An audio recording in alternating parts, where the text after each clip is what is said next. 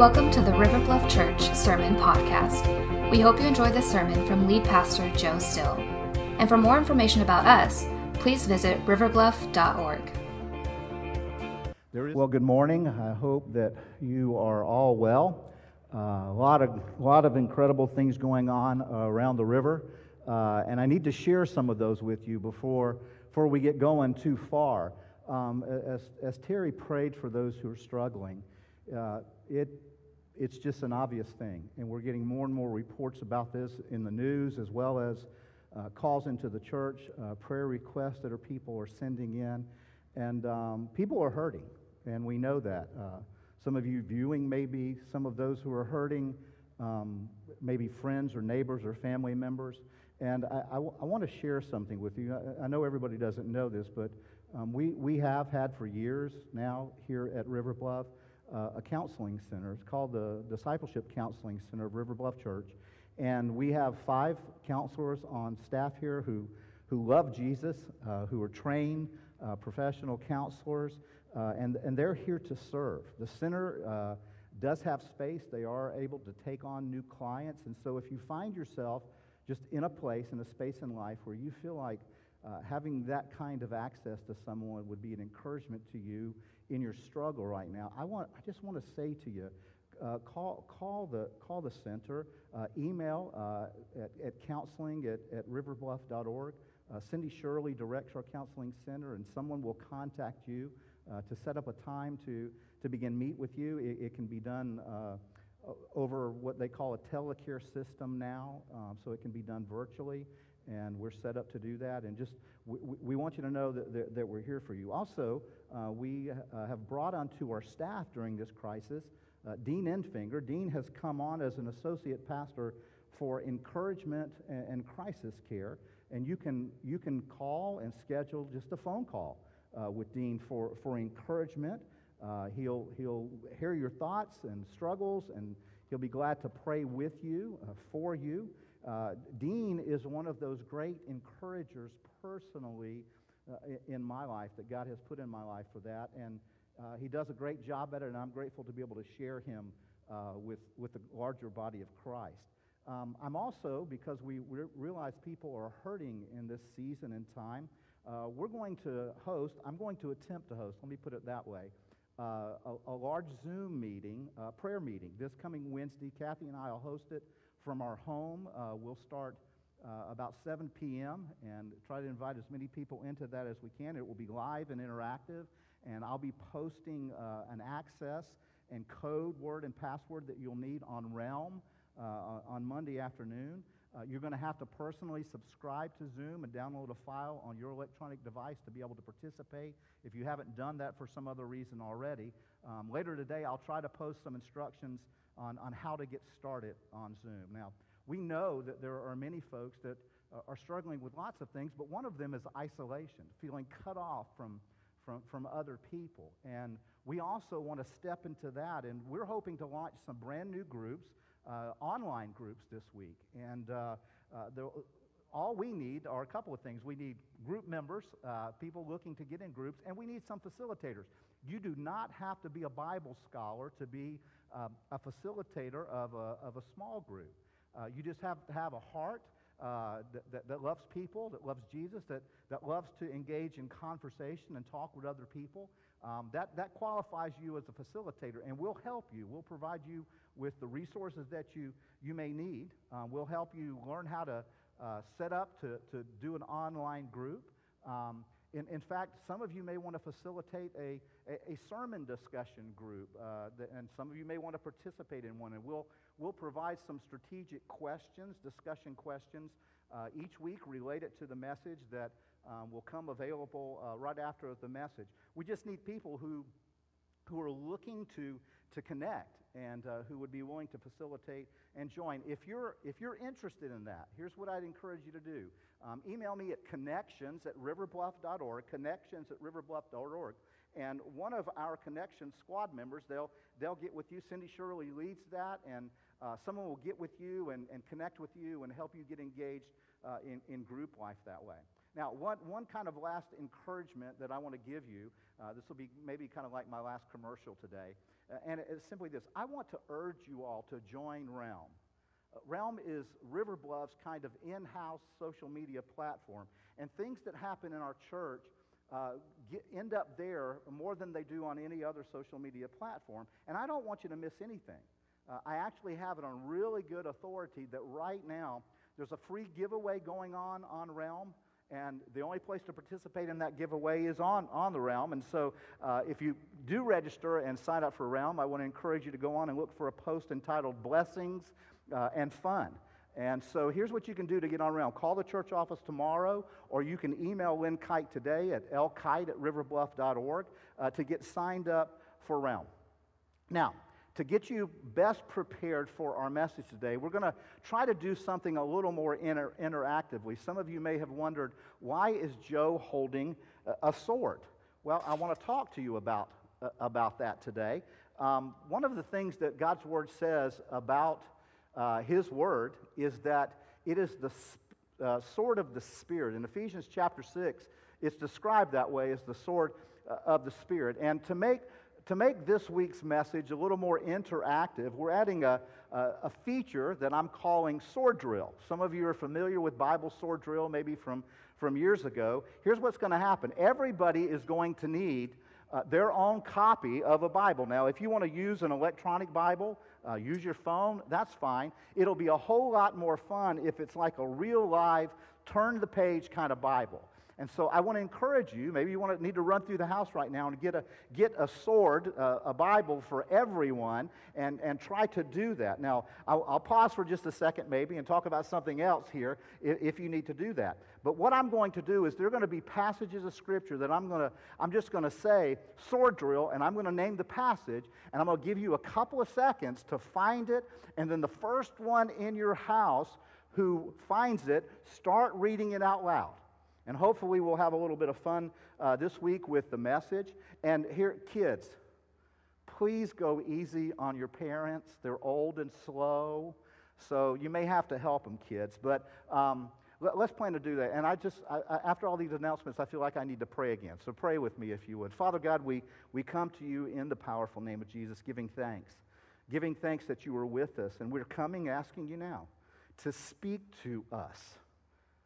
Speak to our hearts, Lord Jesus, as we spend lots of time in your word this morning. It's in your name we pray. Amen.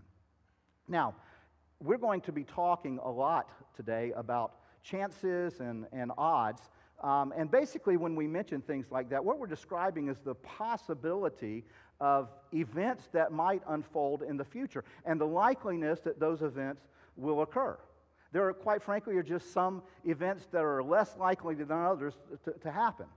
For instance, they tell us that winning a big lottery, that the odds of winning a big lottery are like 1 in 300 million. They tell us that the odds of being struck by lightning or being hit by a meteor are greater than the odds of winning a large lottery. Did you know that the odds of being attacked and killed by a hippopotamus are 10 times greater than being attacked and killed by a shark? And lately, there's been lots of talk about beating the odds when it comes to contracting this C-19 virus. We've been told that, increased hand washing with soap and water, wearing masks out in public, and spatial distancing, those things will better our chances of beating those odds. Now, one of the realities of those of us who follow Jesus, when we talk about odds or chance, there's something that we have to always consider, because there's a huge caveat for Christ followers. It's called the God factor. See, God changes everything, because when God steps into a situation, there's absolutely no chance. There's no chance involved. Some of you might remember the angel announcing to Mary, she was a virgin living in Nazareth, and the angel announces to her that she was going to be pregnant by the Holy Spirit. Well, what were the odds of that ever happening? And she was so shocked, she just said, "How can this be?" And one of the things that the angel said to her, sword drill, Luke 1:37. Find it, start reading it when you find it. First one there, start reading. Okay, in the house we had one. Luke 1:37 says this, "For nothing will be impossible with God." See, the Bible is filled with events. It's a historical record of the Scripture that speaks about events that have occurred that went against every odd, including things like lightning falling from heaven at a precise moment, hailstones coming out of the sky and targeting just a certain area, darkness that covered the land for 3 hours at Jesus' crucifixion. All of these natural events were against all odds. They defied the odds. But did you know that God actually predicted these things over and over again? And God predicted that He would defy all odds. You see, God is so sure about what He does that He will announce what He's going to do in advance and then layer it with detail upon detail upon detail so that the odds of it happening are exponentially increasing, that it couldn't happen. In fact, God announces that you could compare Him to any other belief system, any other God, because they can't do what only our God can do. Listen to this in Isaiah chapter 41. God says, "Set forth your case, says the Lord. Bring your proofs, says the King of Jacob. Let them bring them and tell us what is to happen. Tell us the former things, what they are and what we may consider them, that we may know their outcome, or declare to us the things to come. Tell us what is to come hereafter, that we may know that you are gods. Do good or do harm, that we may be dismayed and terrified." See, in that passage, God is showing off. He's saying, I can do what no one else can do. I can tell the future with incredible detail and accuracy all the time. Can any other deity do that? See, Jesus said that fulfilled prophecy will actually bolster your faith. In the upper room, He was with His disciples, and they were having a Passover together, and He made some predictions. He said, I'm going to die. He said, someone among you is going to betray me. And Peter said, he said to Peter, you're going to deny me. And then Jesus said this, sword drill, John 14:29. John 14:29. Read it if you got it. Okay. Here's what it says. "And now I have told you before it takes place." This is Jesus speaking to His disciples. "I've told you before it takes place so that when it does take place, you may believe." Jesus says, look, I'm telling you in advance, so that when it happens, you'll go, He said it was going to happen. Man, I believe Him. See, this is where Christianity differs significantly from other religions. Most every religion bases their teachings on their founder.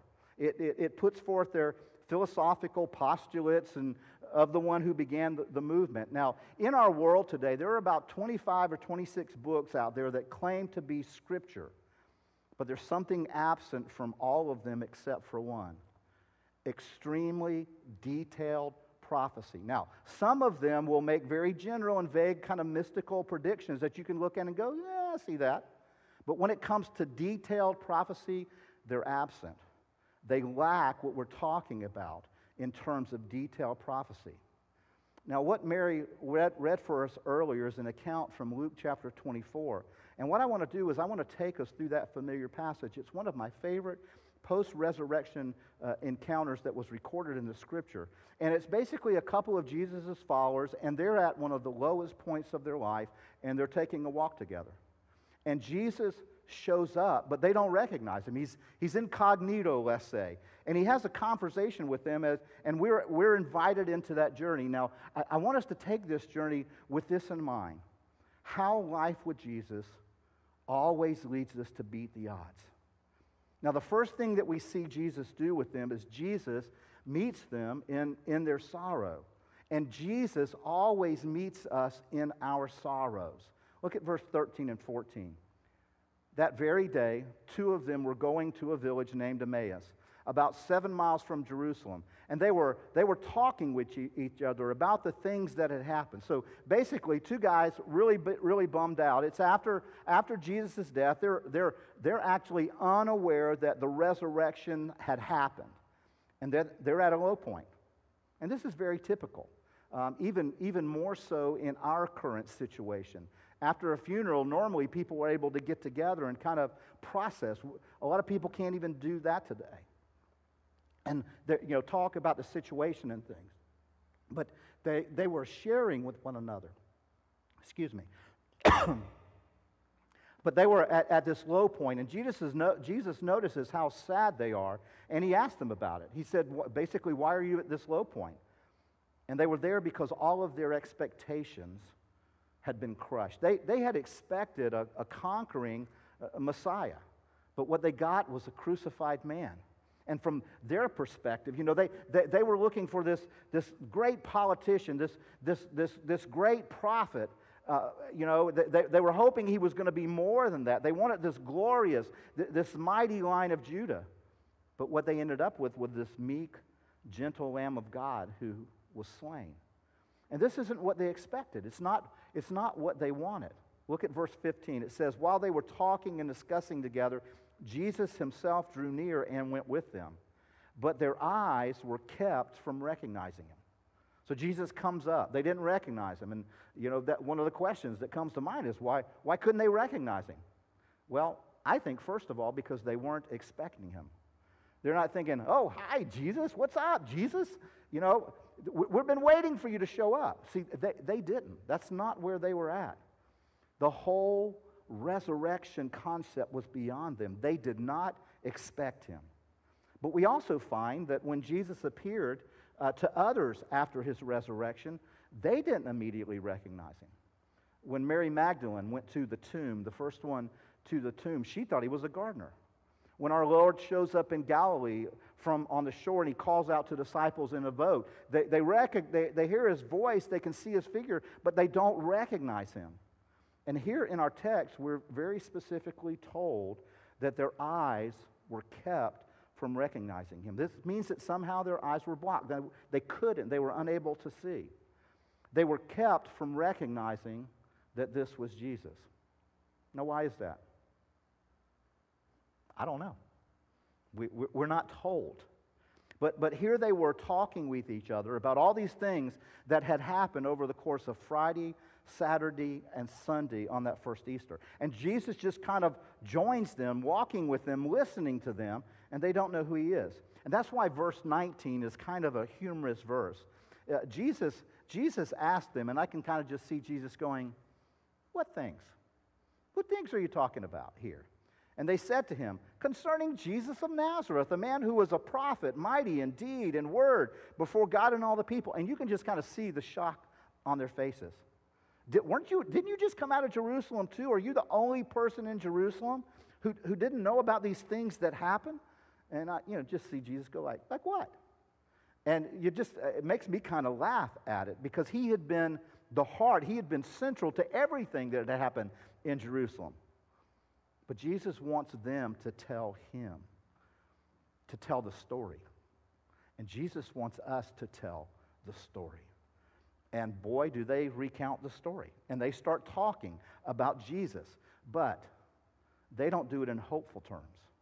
Their terms are past tense. He was a prophet. We were hoping he would be the one.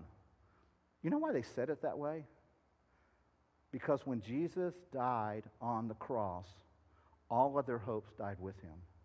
When that tomb was sealed by that stone, they thought this was the end. Their hopes got sealed up in that tomb. They didn't realize yet that it was just the beginning. They were thinking, well, we were hoping in him. Now, watch this. Jesus starts revealing himself in the next few verses. And what I hope you'll notice is this. He doesn't do it by sight. He doesn't just pull off the eye restraints. He will do that, but he doesn't do it now. But he doesn't reveal himself visually, not through their seeing, but through their hearing. And that is a very, very important principle found in sword drill, Romans 10:17. First one there, read it loud.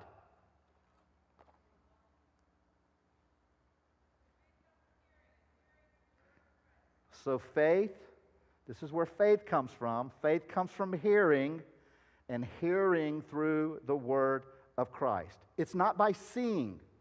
And so Jesus doesn't go and reveal himself that way. He reveals himself in their hearing through the Scriptures.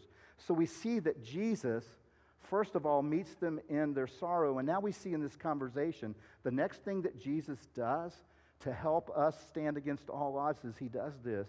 He moves them to the Scriptures. And that's what Jesus does. Jesus first meets us in our sorrows, but then Jesus always moves us to the Scriptures, always moves us to the Word of God.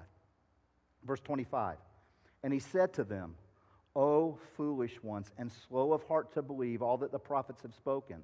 Was it not necessary that the Christ should suffer these things and enter into his glory? And beginning with Moses and all the prophets, he interpreted to them all the Scripture, the things concerning himself. Now, here's what I hope you notice. Jesus first rebukes them, but then Jesus informs them. First, he says, you're slow of heart. But then the next thing that Jesus does is Jesus fills their heart with hope. Now, it's an interesting phase. I hope you noticed it. He starts out, foolish ones and slow of heart to believe.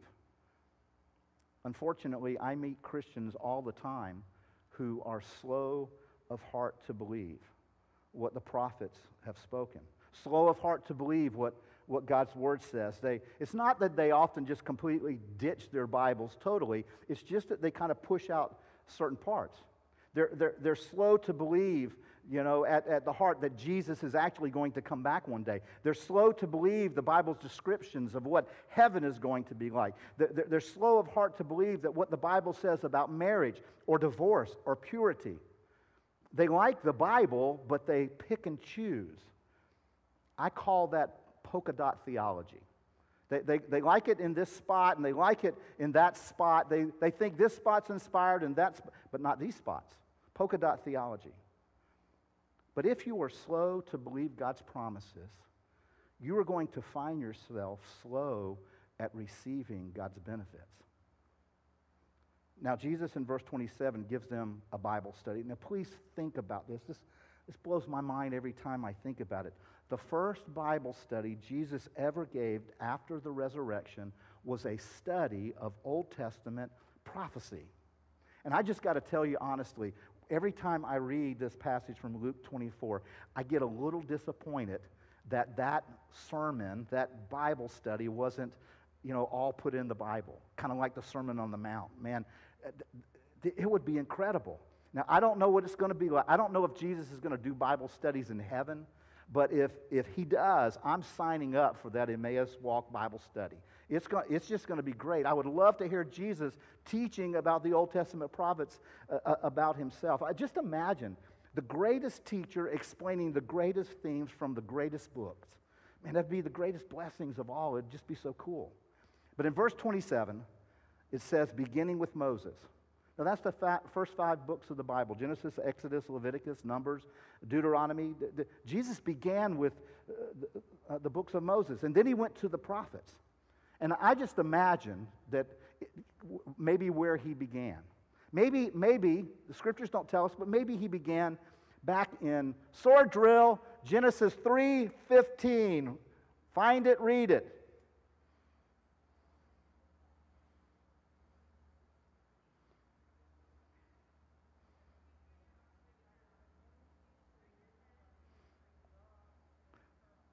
Okay, that was the last sword drill of the day.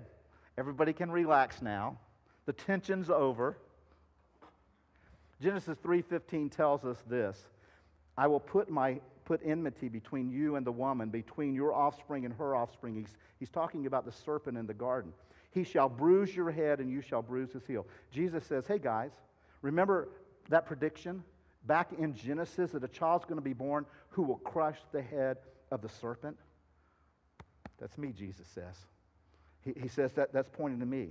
I think Jesus probably would have taken him to Genesis chapter 22 and said, do you recall what happened in Genesis 22 when Abraham almost sacrificed his son Isaac on Mount Moriah?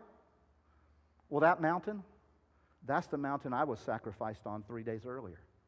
That was me. Just, can you imagine Jesus pointing that out to you? I mean, it would be crazy. I think Jesus would have probably taken them to Exodus chapter 12, the story of the Passover lamb. and the blood covering the lintels and the doorpost, all pointing to Jesus. I think he would have mentioned the Levitical sacrifices of the Old Testament and the tabernacle being laid out the way it was uniquely, and the Day of Atonement, all being fulfilled in Jesus. I think Jesus would have mentioned Numbers 21 because he did in John chapter 3. He says, "And as Moses lifted up the serpent in the wilderness, so must the Son of Man be lifted up." I think Jesus would have mentioned Isaiah chapter 7, verse 14, "Behold, the virgin shall conceive and bear a son, and shall call his name Emmanuel," which means God with us. And 2 chapters later, I believe he would have mentioned Isaiah chapter 9, "For unto us a child is born." See, I believe Jesus would have opened all of these things and more to them, beginning with Moses and all the prophets. He expounds all these things about himself. So I want to ask you a question. How impressed with Old Testament prophecy are you? How impressed? Because I want to tell you, when I first really engaged it and encountered it, it changed my life. I was a freshman at the College of Charleston, and I had been a believer for about 2.5 years. And when I landed as a freshman at College of Charleston, I was soon greeted by agnostic and atheistic professors, and all kinds of students from all kinds of backgrounds that were cynics and critics of my faith in Jesus. And it was going through a study on Sunday nights at Midland Park Baptist Church that I got exposed to the Old Testament prophecies pointing to Jesus, and it solidified my faith. It actually planted, I believe, some of the earliest seeds of what came to be a call to ministry. And that's one of the reasons I'm so excited about walking us into this series. So I want to ask you a couple of questions there at home. And I want you to answer them out loud. Just go ahead and answer them out loud. I know that many of you talk to your TVs during ball games. So I want you to just shout back at me. Here's the first question. How much of your Bible is known as prophetic literature? How much is prophecy? Give me a fraction.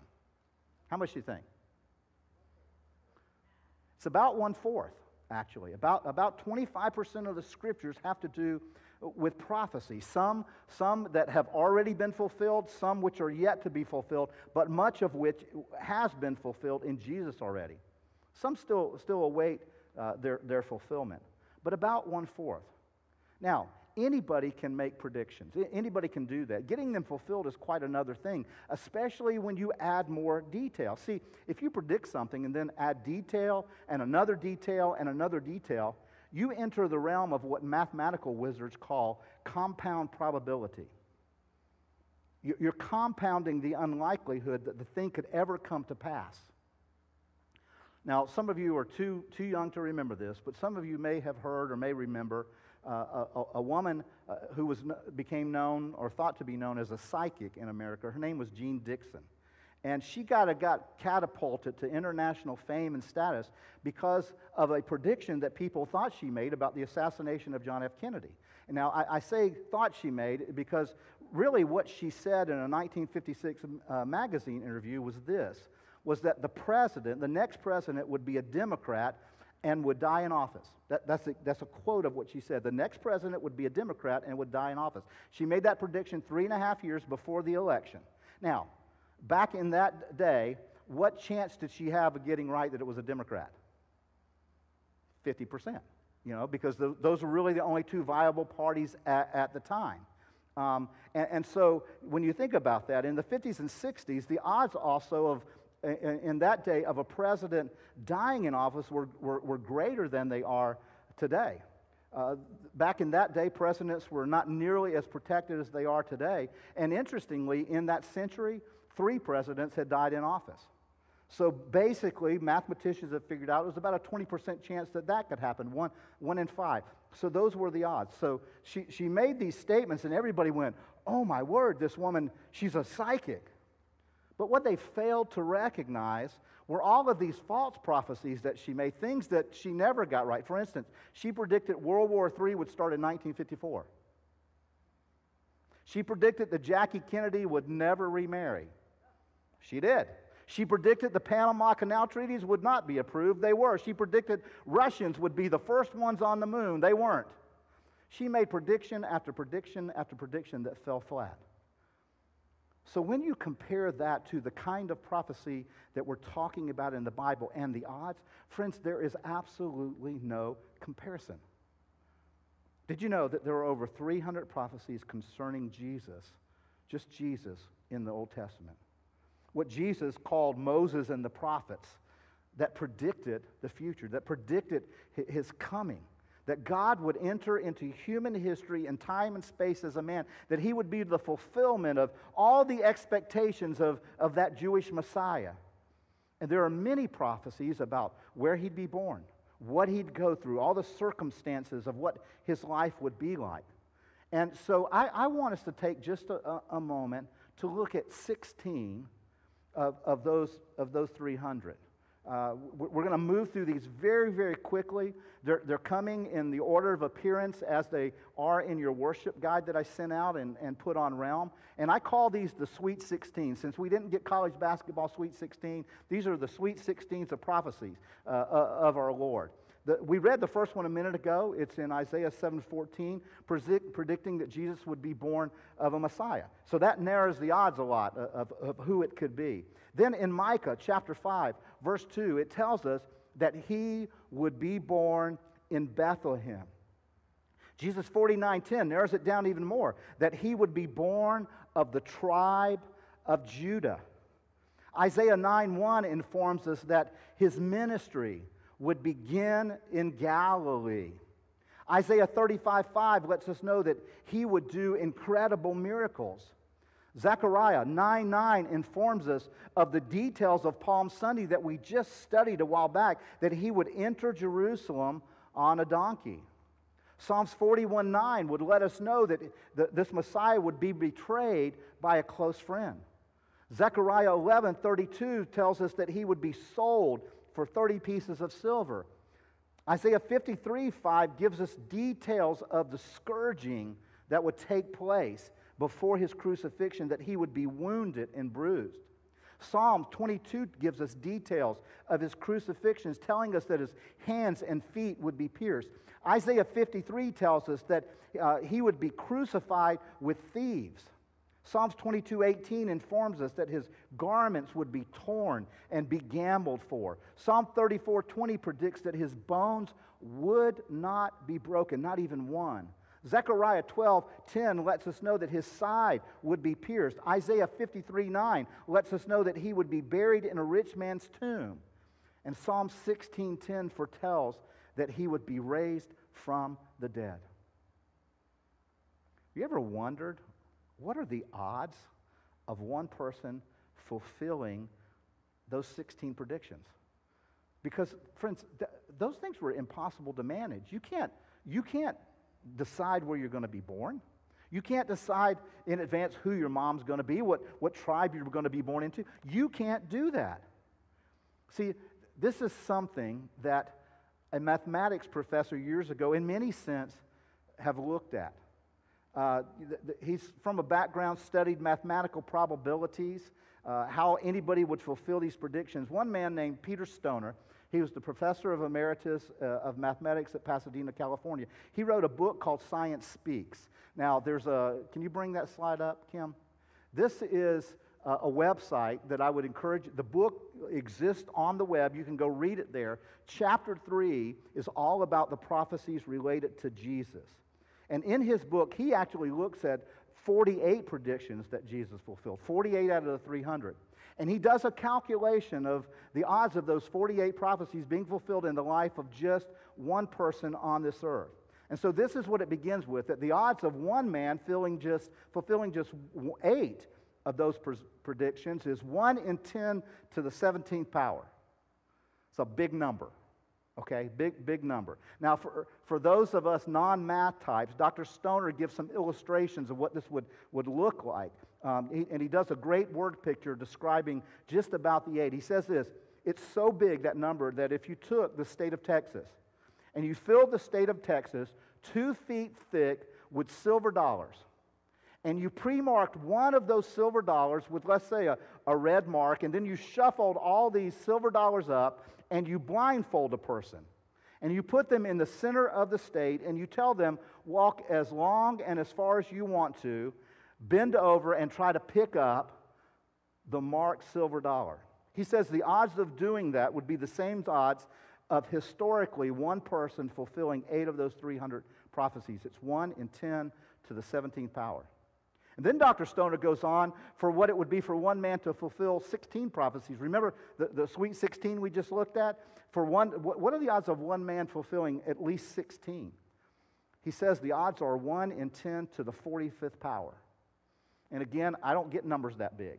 And so he gives another illustration in his book. He says, you can't talk about Texas anymore. You got to think bigger than Texas. You got to think bigger than the United States. He says, what you have to do is imagine that you create a sphere of solid silver dollars, and its center is, the center was located where the earth is now, that it would extend in every direction 30 times as far as the earth is from the sun. It is massive. Now remember, the distance from the earth to the sun is 93 million miles times 30. That's a silver dollar ball measuring 5,580,000,000 miles in diameter. Big picture. Okay, again, pre-mark a silver dollar, blindfold the dude, and send him out. The odds are astronomical. He goes on to calculate not only for 16 but for 48 of the 300. And it ends up, for the 48, it's 1 in 10 to the 157th power. And he has another astronomical illustration for that one, but I'm going to leave you to research that one on your own because you need to read it. See, this is the stuff that I was struggling with early in my faith. But when I studied the fulfilled prophecy, it moved my shaky faith to more of an ironclad faith of trusting that Jesus is the Son of God. Now, for anyone to walk away to say, yeah, you know, I read the Bible. It's good, I guess, kind of nice. You know, I want to say, no, you didn't. You didn't really read the Bible, or that you got an IQ of a Q-tip. It just... You know, if you study the Word of God, there's no way to explain the Bible's ability to predict the future unless God is its author and superintended its writing. See, because the predictions are so precise, they're undeniable. See, Bible prophecy isn't a good guess. It always has multiple contingencies and multiple features that just can't be known, can't be controlled by a human being. And it's simply proof of a divine author. Now, when I studied this for the first time, I was amazed. And I shouldn't have been. You know, Jesus has said to the Pharisees in John chapter 5, you search the Scriptures because you think they give you eternal life. But the Scriptures, Jesus said, point to me. They point to Him. Did you know that when the prophets made all these prophecies, they didn't understand what they were writing most of the time? They didn't understand what... They made a lot of predictions, some about events that would happen in the short term, some events in the long term, events about cities and about nations and about governments. But many of those predictions and prophecies were about one person, about the coming Savior, Jesus. And they didn't always understand what was going on. Listen to what the Apostle Peter writes about this in 1 Peter chapter 1. He says, this salvation was something the prophets did not fully understand. Though they wrote about it, they had many questions as to what it all could mean. They wondered what the Spirit of Christ within them was talking about, for He told them to write down the events which, since then, have happened in Christ, His sufferings, His great glory afterwards. And they wondered when and to whom all of this would happen. See, the prophets, I like to think of them like this. They're like archers. And they would just shoot, they would just pull back and they would shoot their arrows into the sky. They had no earthly idea where they would land. And so Isaiah shoots an arrow into the sky, and Jeremiah shoots an arrow, and Zechariah shoots an arrow, and Daniel, and on. They would just shoot these arrows. All of them went up into the sky out of sight of the prophets. They didn't know where they landed. But 300 of those arrows landed at the feet of Jesus. Jesus beats all the odds. Now, having kind of covered that, I want us to go back and finish our story on the road to Emmaus. Remember, Jesus met them in their sorrow. Jesus moved them to the Scriptures. And then here's what Jesus did at the end. He filled them with joy. And that's what Jesus does for us. He meets us in our sorrows. He takes us to the Scripture, to the truth of who He is. Then Jesus fills us with joy. He makes us filled with joy. Back to verse 28 of Luke 24. Says this, so they drew near to the village to which they were going. This was to Emmaus. He acted as if he were going farther. Jesus just kind of acted like he was going to keep on walking. But they urged him strongly, saying, stay with us, for it is toward evening, and the day is now far spent. So he went in to stay with them, and when he was at table with them, he took the bread, and he blessed it, and broke it, and he gave it to them. And their eyes were opened, and they recognized him, and he vanished from their sight. I mean, man, just when they got it, just when they see, adios, Jesus says. Verse 32, and then they said to each other, did not our hearts burn within us while he talked to us on the road, while he opened the Scriptures? And the Bible says they rose that same hour, they returned to Jerusalem, they found the 11 disciples, those who were with them gathered together, saying, the Lord has risen indeed and appeared to Simon. And then these two, followers of Jesus, they told what had happened to them on the road and how he was known to them in the breaking of the bread. See, they invited him in. And then when he left, they looked at each other and said, oh, wow, how our hearts burn within us. I don't often want my River family to experience heartburn, but this is one of those places where I just pray that everyone who calls River Bluff home will get this kind of heartburn, this kind of burning of the heart. See, it didn't begin really until they stopped talking and listened to what Jesus had to say to them. You'll never experience that kind of burning heart passion for the Lord until you stop talking some and start listening to Jesus. Now, this phrase, the burning of the heart, what does that really mean? Well, here's what I understand it means. It means that you get a new understanding of old things. It's like something you've read before, maybe 2 or 3 times, and then you read it and suddenly the light comes on. Have you ever had that happen? I mean, it's like, oh man, how did I not see it? I get it now, but I didn't. See, Jesus didn't tell them things they didn't already know. I mean, these were Jewish young men. They'd heard the Scriptures growing up. They were raised in synagogue. They had heard the prophets and Moses all of their lives. But not like this. Not like this. It was like all new stuff to them. And see, that's exactly what happened to me.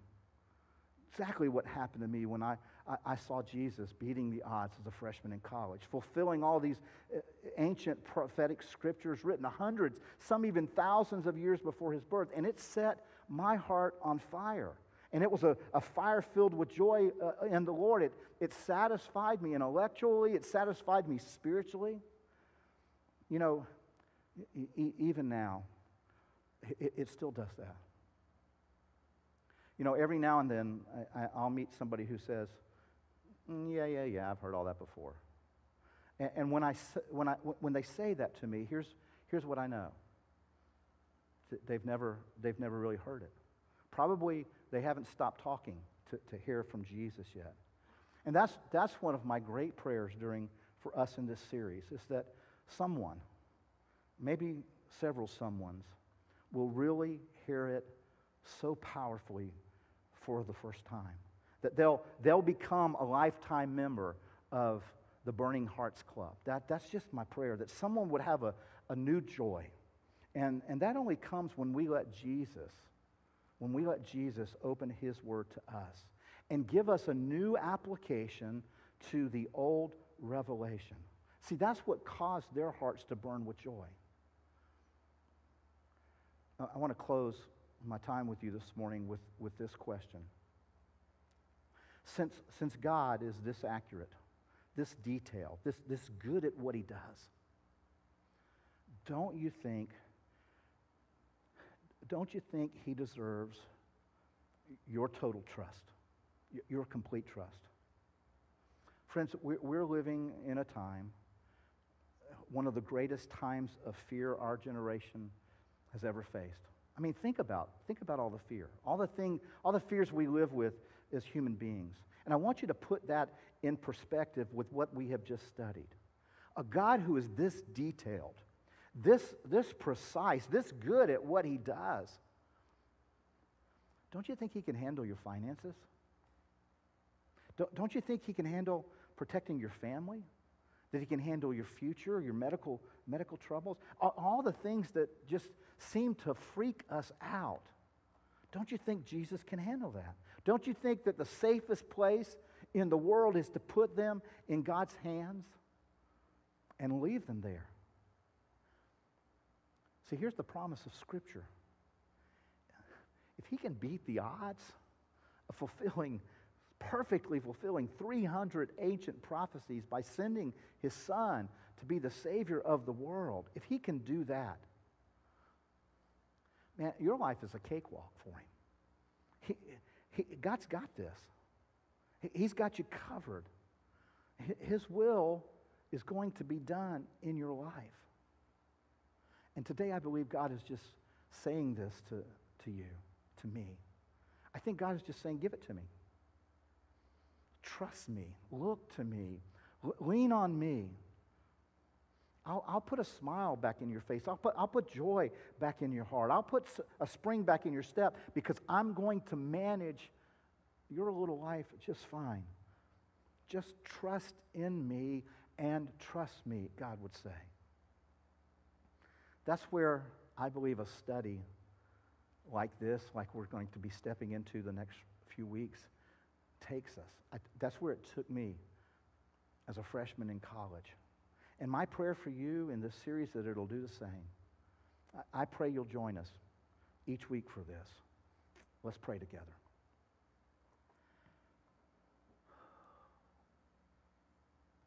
Father, we come, as Terry prayed earlier, Abba, Father. Lord, you were real and personal and intimate and want to be known. And so we come. We want to know you, Jesus, the one who fulfilled all the promises of God. Your word tells us that they're all yes in you. And so we come to you, Jesus. And one of the promises about you is that on the cross, you would bear the sin and shame of every human being on this planet. And you would take that into your body, that your Father, God the Father, would place on you the sin of us all. And as you hung there and as you died, you paid a penalty for our sin that we could not pay. God's word tells us that. And you there on that cross died with my sin, the sin of the world. And then that sin was buried with you in that tomb. But then on the third day, as the prophets proclaimed and foretold, you would be raised by the power of God from death, conquering not only sin, but death, so that we could have life in you eternal. And your word tells us and promises us that anybody who would believe in that and put their trust in that would be saved from their sin and be given new, real, eternal life now. Do you trust him for that? If you haven't, right where you're at, you can pray. You can just pray, Jesus, I believe you're the Son of God. I believe you fulfilled all that the Word of God says. I am trusting you now with my life here on earth and my eternal security. I'm trusting you, Jesus. I choose to repent of trying to do it on my own. I choose to repent of the ways of the world. I choose to repent of my sin, and I put my trust in you. And the Bible says if you do that, you'll be saved. But most of us watching today are probably have made that decision a while back, and what we needed to hear once again was how trustworthy God is to fulfill His word in all things. And maybe what you need to do is just return back to the Lord and let Jesus teach you the truth about Himself. Let Jesus speak to you as you open the Word of God and hear Him say, I've got this. I know the world's in a mess, but I've got you in the palm of my hand. I know it looks like things are going to fall apart, but I am with you to deliver. That's the God we serve. And so now, God, we come. We come because you are so good. We come declaring to ourselves and to one another, God, you're so good that there's never been anybody like you. We believe in who you are and we trust you, and we come to worship you now. And it's in the name of Jesus that we pray. Amen.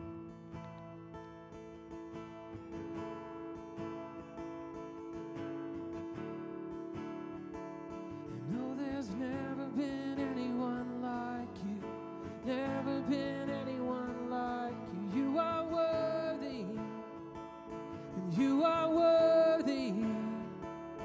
Oh, there's never been anyone like you. Never been anyone like you. You are worthy. You are worthy. And no height or depth can separate your steadfast love. Who can escape your faithfulness? An endless sea, so full of grace and mercy, and we sing, God is so good. Yes, He is. Oh, God is so good. Oh, God is so good. So good to me.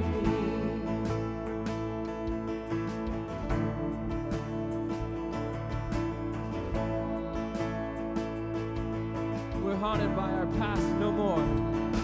And I'm haunted by the past no more. My innocence has been restored. Forgiveness flows from your veins. Your kindness shows in all your ways, and we sing, God is so good.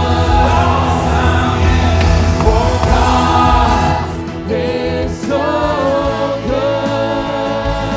Oh, God is so good.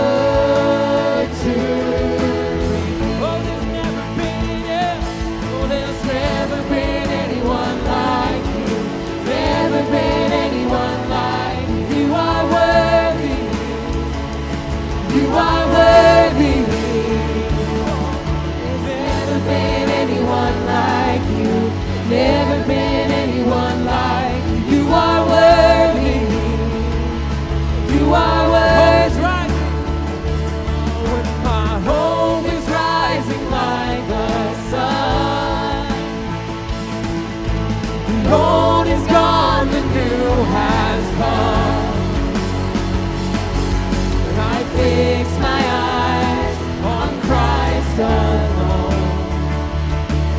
My rock, my shield, my cornerstone, and we sing, God is so good. Oh, God is so good. Oh, yeah, God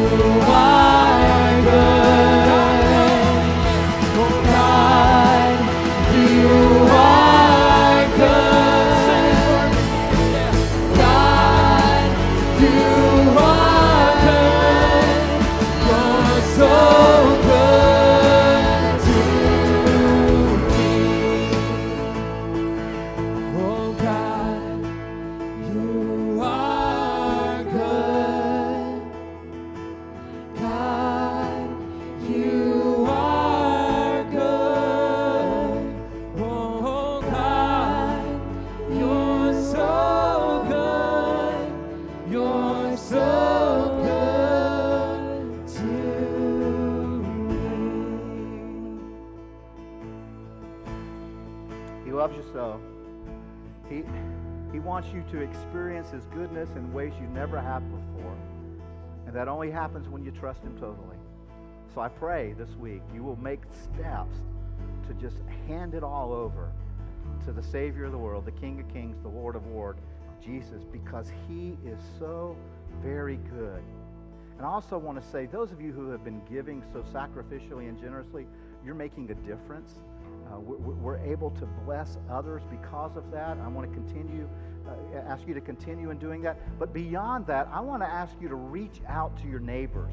Find out what needs they have. And if you run into somebody with a significant need that needs help with food, with medication, with rent, a light bill, will you let us know? Because we want to find ways to try to bless not only those that are part of our faith family, but those in our community. Because that's part of displaying how good our God is. He's so good. God bless you. Have a great week in the Lord, and we'll see you next week.